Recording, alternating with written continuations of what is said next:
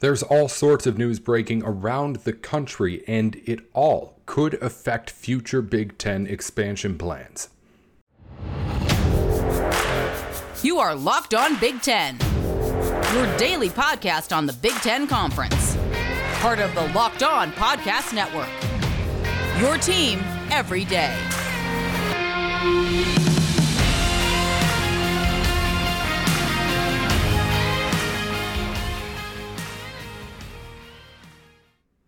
Hey there, you're tuned in to Locked On Big Ten, where you can get everything that you need to know about the conference every day of the week. I'm Nate Dickinson. Thank you for making Locked On Big Ten your first listen every day. We are free and available wherever you get your podcasts, and if you're one of our everydayers, you're up to date on what you need to know, what's going on around the conference we all love. Coming up on today's show, we're going to talk a whole lot of expansion. Paul Feinbaum has thoughts on where the Big Ten should go next in its expansion search.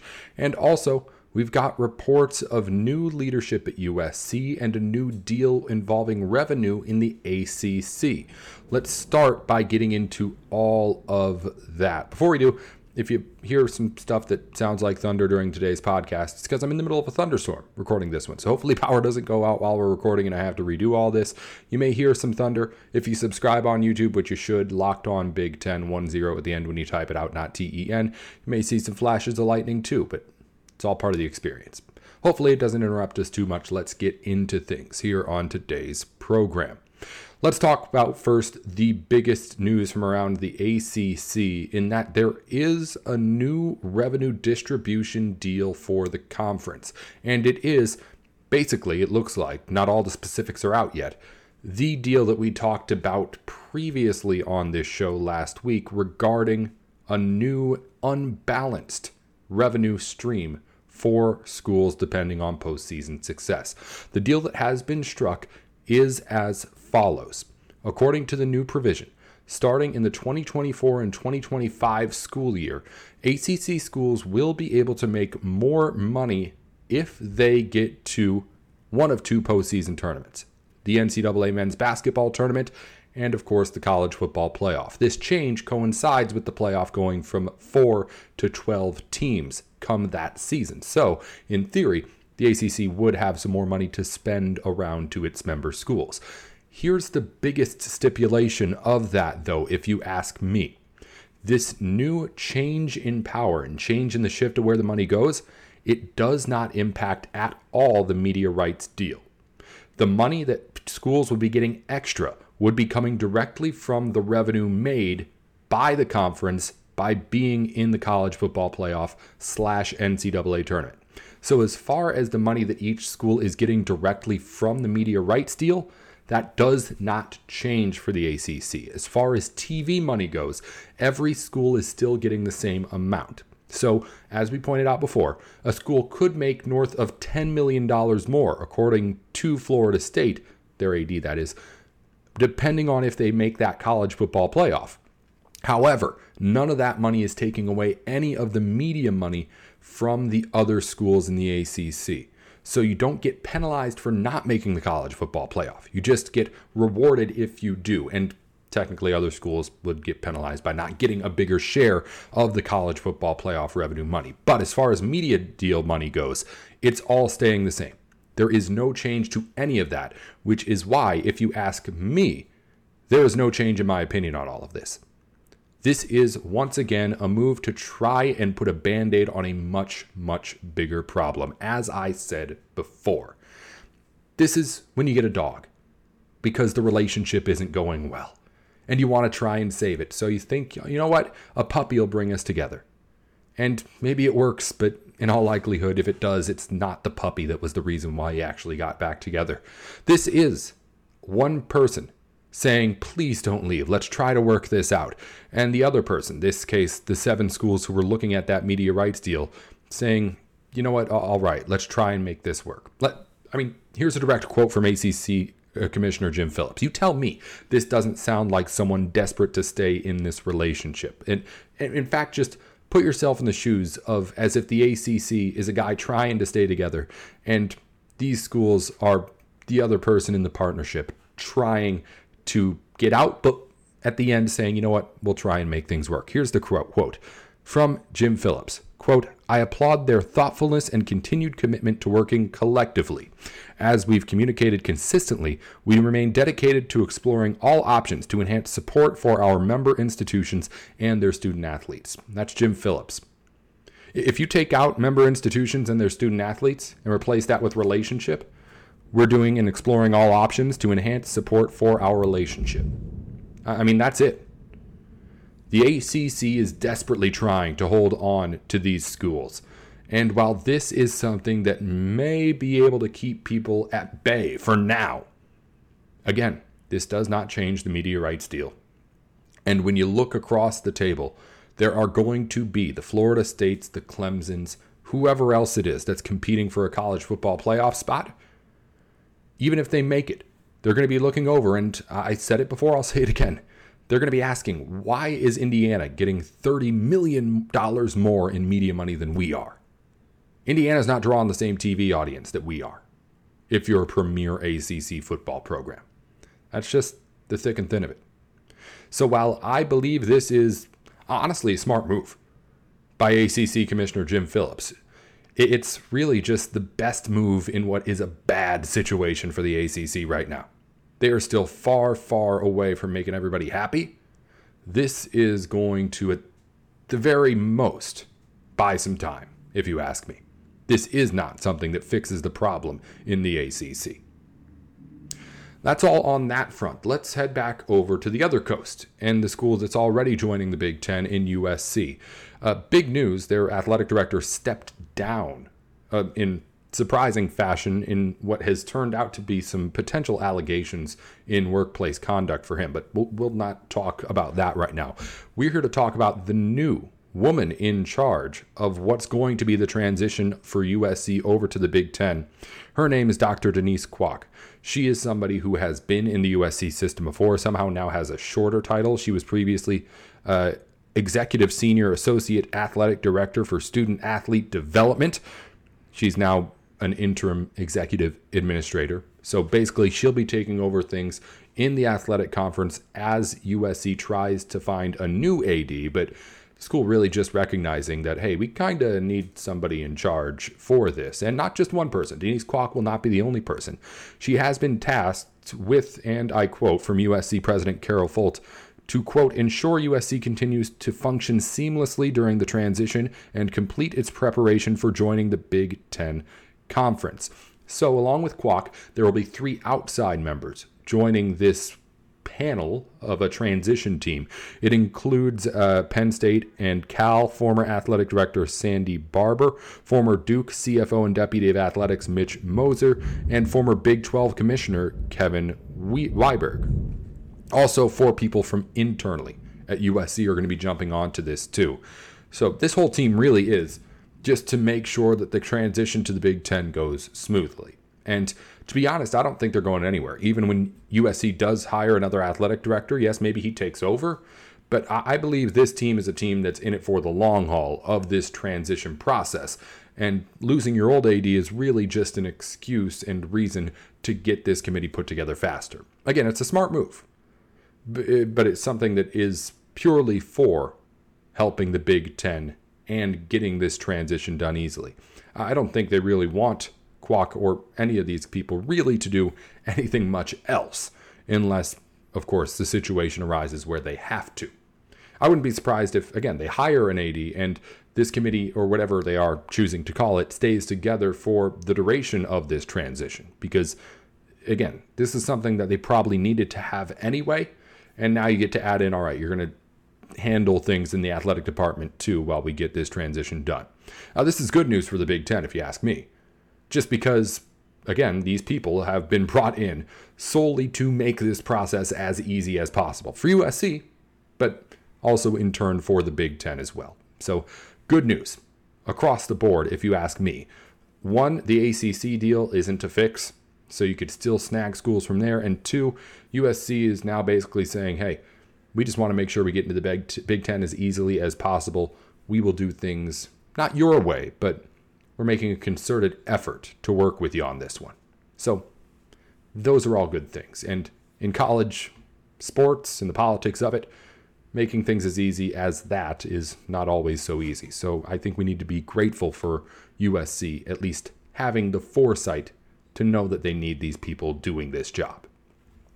Coming up, we're going to talk about transitions and additions and expansion a little bit more.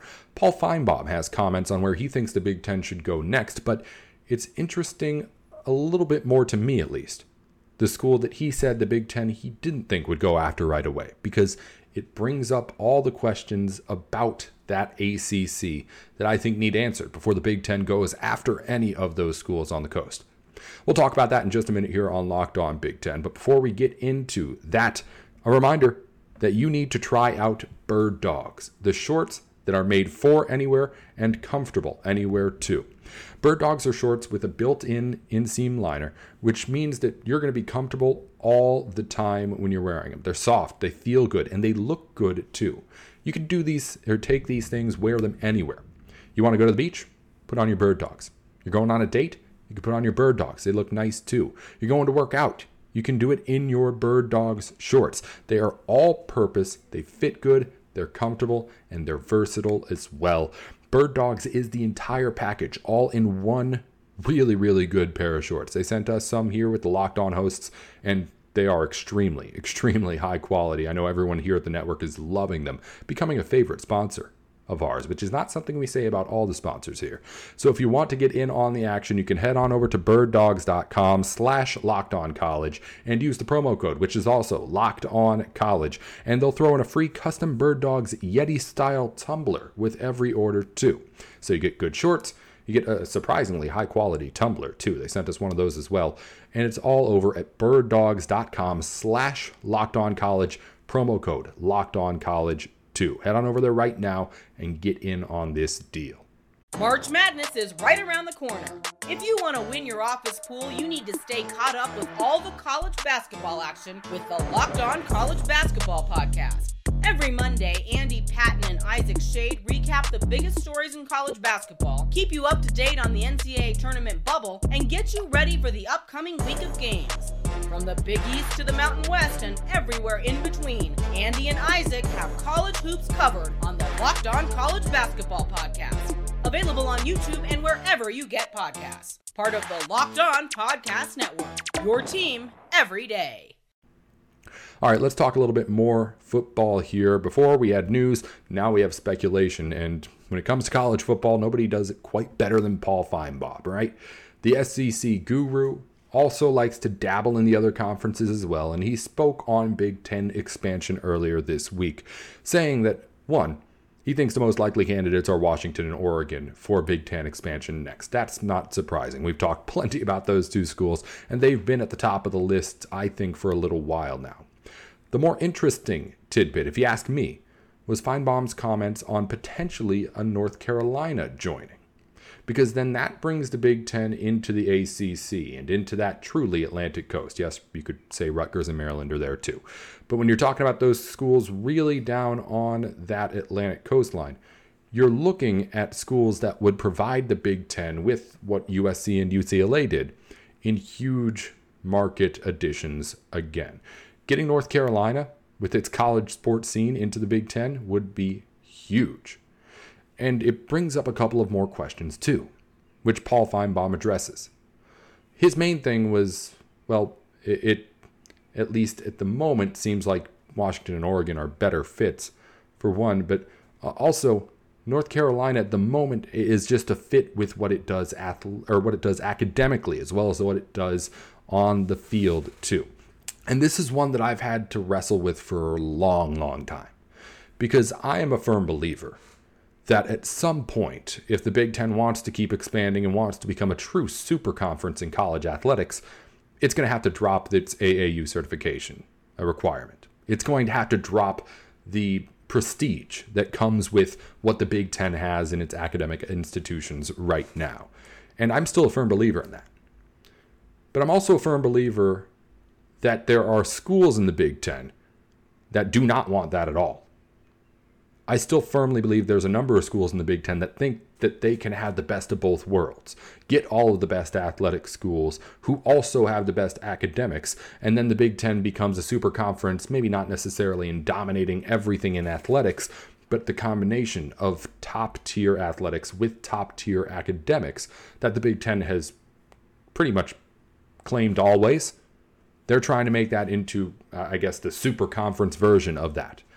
I don't think it's possible to be able to do all of that and really, really keep your, at least, resume as a top-tier conference academically. You're going to have to let in some schools who are just flat-out good at sports.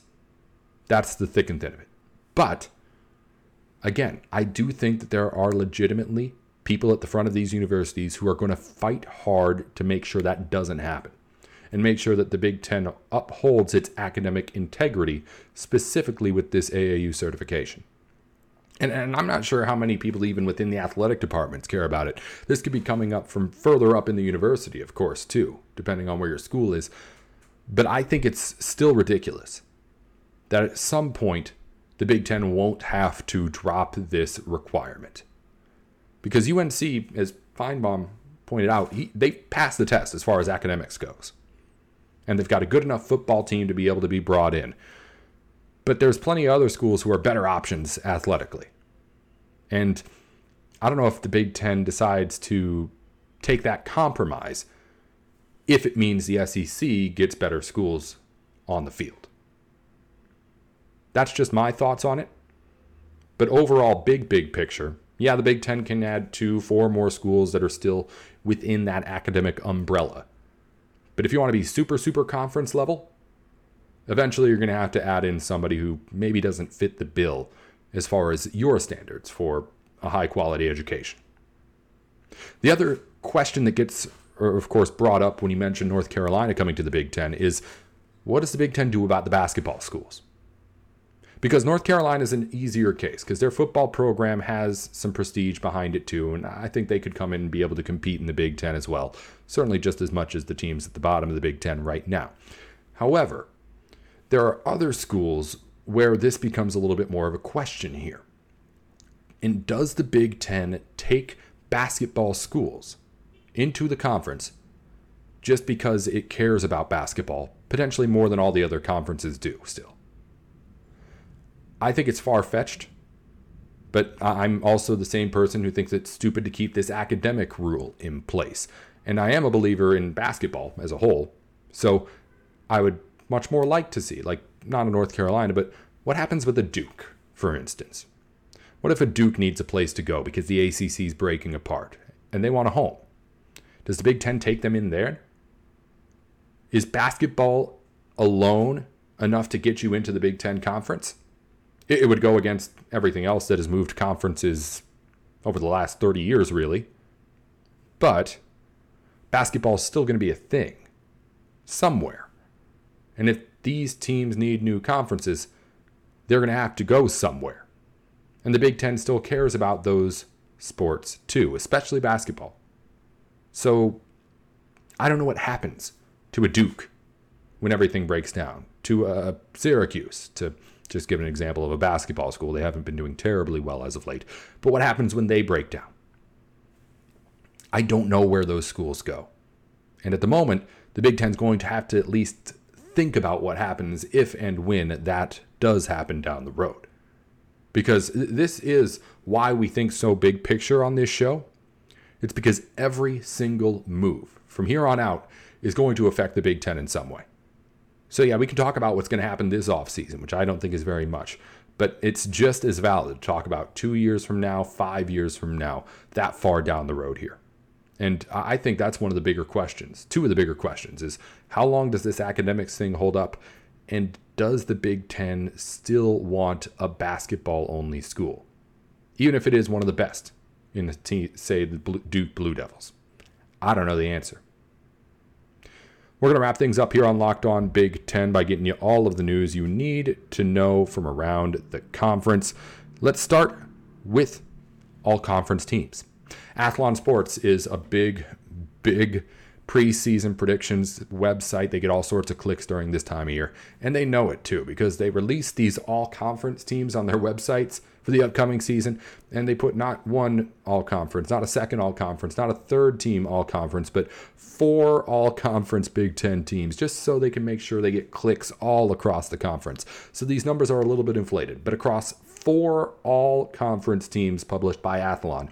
Ohio State leads the way with 20 players. Michigan has 17, Penn State 13, Iowa 12, and Illinois 11 are all the schools that get double-digit players on the list.